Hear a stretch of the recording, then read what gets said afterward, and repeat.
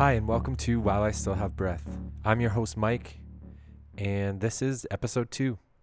If you're joining the party for the first time, this is actually part 2 of a multi-part series that I'm doing, explaining kind of the origins and the story behind While I Still Have Breath.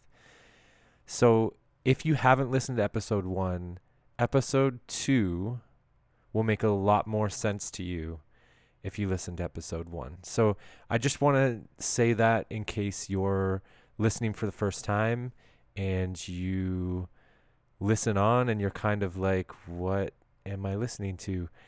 This is a continuation of episode 1. So if you haven't listened to episode 1, I would suggest listening to it first, but obviously I can't tell you what to do because I'm just in your ears and I'm not in person. And even if I was in person, I couldn't tell you what to do because that would be wrong.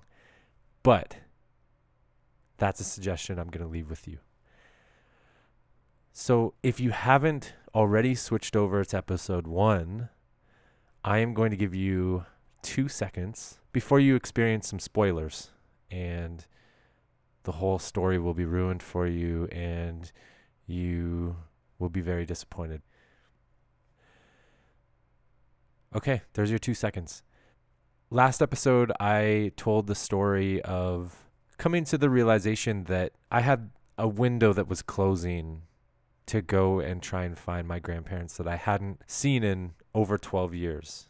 I explained a lot about some of those feelings and the eventual realization that the opportunity was kind of closing.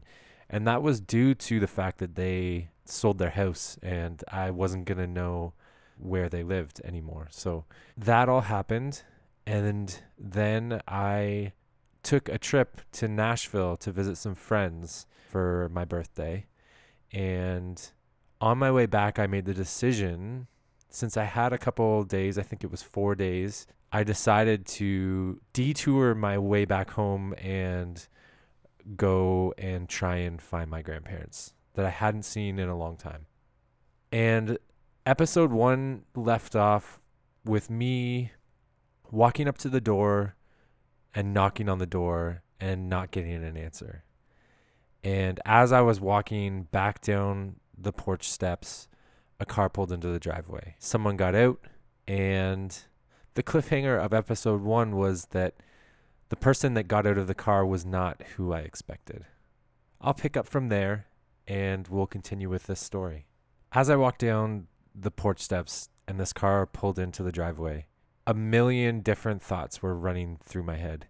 It wasn't the ending that I had in my head. I had this picture of what would happen, and in my head it was me knocking on the door, them hopefully coming to the door, one of them, and being happy to see me and knowing right away who I was and what I looked like. And me walking down the steps and meeting them on their driveway as they come home, it just felt a little different. It just didn't feel the same. It was almost like I was like ambushing them as they came home. Do you ever get home from whatever you're doing and there's someone like waiting at your doorstep? You're like, oh, who is this? Like, what the heck? And that's kind of how I felt right away. So I didn't really like how things were playing out, but there was nothing I could do. So the person that got out of the car was a guy that I didn't recognize at all, who was probably a couple of years older than me, and I'd never seen this person in my life. He asked me, "Can I help you?" And I said, "Do Wayne and Pat live here?" And he said, "No, we've lived in this house for close to 3 years now. I think that Pat moved out when her husband died." I didn't know what to do about what he just said. "Oh, I must have the wrong address," I said. And at first, I was panicking, thinking that my grandfather had died, had passed away. But I quickly did the math in my head, and it definitely hadn't been 3 years since I Googled the address and I found the ad for their house. So I figured that I must have had the wrong address. Remember, I Googled this address the night before, and I mean, this might come as a surprise to some of you, but you really can't believe everything that you find on the internet. So after I talked to this guy for a couple more minutes, I walked back to the car. And I just remember being disappointed, but at the same time, I was proud of myself that I found the courage to knock on the door. And I didn't really see it as a failure. I did everything that I could. I just didn't get the result that I had hoped for. I remember feeling strangely okay about everything. I didn't want to let it ruin the rest of my vacation, and I had the rest of the day to do whatever I wanted. So I decided I'd go back and see my grandparents' old house. I knew I wouldn't be able to get up the driveway in my car, so I would have to look at it from the bottom of the mountain, but even just being back there, I knew would mean something, and it would just feel good to see it again. And there was a state park that was close by their house with a really cool mountain.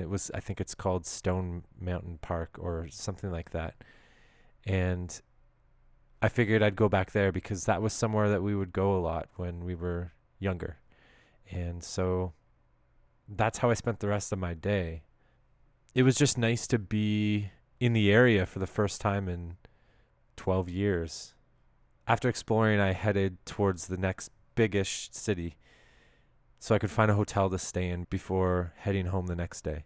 The hotel I found was about an hour towards home. I FaceTimed my dad that night to tell him about my day. I could tell that he was anxious to hear about what happened, and I could also tell that he was as disappointed as I was about it being the wrong house. I filled him in on the places that I visited and then said goodnight because I had a long drive in the morning. So I get this text at 7:51 a.m. on October 8th, 2015. It was the next morning. It was a text from my dad, and he had done a little research after our talk the night before. He was able to get a new number for my grandparents from a half-brother that he didn't talk to very often, but he had a number for. And using a reverse lookup with the new number, he was able to get their new address. So I had a decision to make again. I had a 12-hour drive to get home, and I had to be home now by the next day for work. I had driven about an hour towards home, so I'd have to backtrack. For me, this decision was pretty easy, and to be honest, this was another really big life lesson for me and just kind of goes with the theme of this whole story. When was the next time I'd be an hour away from my grandparents' house? If I decided to just go home and something happened to one of my grandparents or even me, and I never got to see them again, how much would I regret not driving an extra hour? I needed to do this, and today was my day. Here's the lesson. You don't know what the future holds. A year from now, a month from now, a week from now, a day, even an hour from now. And that day I learned to not let fear or the inconvenience of time prevent you from experiencing life. This was a monumental event in my life. And I guess it was okay that I had to think about what to do, but I think part of my thinking changed that day, and I became less hesitant about decisions like that because this is life and you only get one. There's no amount of money that can buy you more time. You have the time that you are given, and that's it. I honestly don't even remember the drive from my hotel to my grandparents' house. A huge part of me was just anxious for the anticipation of it all to be over. Before I knew it, I was there. I stopped the car in front of their house, and I didn't hesitate even for a second this time. I knew what I had to do, as uncomfortable and scary as it was. I just took a deep breath and I stepped out of the car. I want to give you a little bit of a disclaimer here.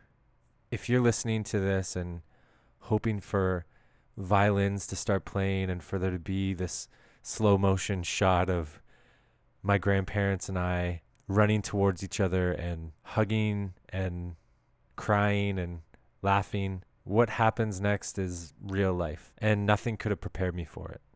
I got to the front door and I knocked. I took another deep breath and I saw a shadow moving towards the door. A slightly older version of my grandma opened the door and said, "Hi, what can I do for you?" She looked at me, and I could tell by the look in her eyes that she didn't recognize me. I can think of a million things I would have rather said, but for some reason, the only thing I could get out was, "I'm your grandson?" as I shrugged my shoulders and put my hands up in the air. Her answer wasn't what I hoped for. She said, "You think so, do you?" I didn't know what would come after that line, and before I could analyze what it meant, she spoke again. "Well, come on in. Your granddaddy will want to see you." I followed her inside, but she didn't say a word to me. We got to the back porch door, and I could see my grandpa out on the deck. She opened the door and said to him, "You've got someone here to see you." He was confused. "What?" he said. I walked out onto the deck and said, "Hi, Grandpa." He didn't smile. He didn't pull me in for a hug. I imagine he was just in shock. He told me to come and have a seat so we could talk, so I went out to the deck and I sat down. Door closed behind me and my grandma disappeared somewhere inside the house. The conversation I had with my grandpa that day is something I'll cherish for the rest of my life. It was awkward and uncomfortable at times, and a lot of it was small talk, but sprinkled into the small talk were moments that I'll take with me to my grave. He turned to me at one point and said, "You know, we just ran into some really hard times, and that's all I can really say." And I told him, "Grandpa, all I came here to do was to see you and hopefully talk to you. I don't need an explanation for anything that happened." At another point, he said, "You remind me of myself when I was your age, full of adventure and popping up wherever I wanted to." A couple times during the conversation, I had trouble holding it together. He was frailer than I remember him being 12 years ago. He told me they had to move from the house on the mountain because his health hadn't been great. He struggled with Parkinson's disease and a really bad back. I could tell both had taken their toll on him. The memories I have of my grandpa almost all involved him out and about, working away. He owned his own grading business, so there were always bulldozers and dump trucks close by. My grandpa's business did really well, and for someone who never really learned to read or write, the fact that he accomplished what he did is amazing and speaks to how smart he truly was. During our conversation, he mentioned a couple different times that he wasn't really able to get around that well anymore. He pointed over to the pile of wood and said, "I didn't even cut that wood up myself. I had to get someone to do it for me." I could tell that drove him nuts. After about 30 minutes of conversation, I mentioned that I should probably hit the road because I had a lot of driving to do. He said, "Well, I better come out and say goodbye to you." We went back in through the house and he called out for my grandma. "Pat," he yelled, and turned to me and said, "I have no idea where she's gone off to." I had a pretty good idea that for some reason she didn't want to see me. So I just said, "No worries, let's just go outside." I went out to their driveway and walked towards where my car was parked. My grandpa had fallen behind a bit, and when I turned back to see where he was standing with his arms open looking at me. He said, "You better come over here and give me a hug before my back gets too bad." I went over and I hugged him. I did my best to keep it together. I'm not really a touchy guy, but that was one hug that I didn't want to end. We talked a little more and he asked me about my parents and my brothers. After that, he said I should probably go sit down while I can still walk myself back inside. Before we left, I asked him if I could take a picture with him. Once the picture was taken, I turned to him and shook his hand and said, "I'm so glad I got to see you." He said, "Yes, I'm glad you came by." But his last words completely broke me. As I went to pull my hand away, he said, "Tell your old man I'll see him in another life." I, to this day, couldn't tell you what my response was to that because I don't remember.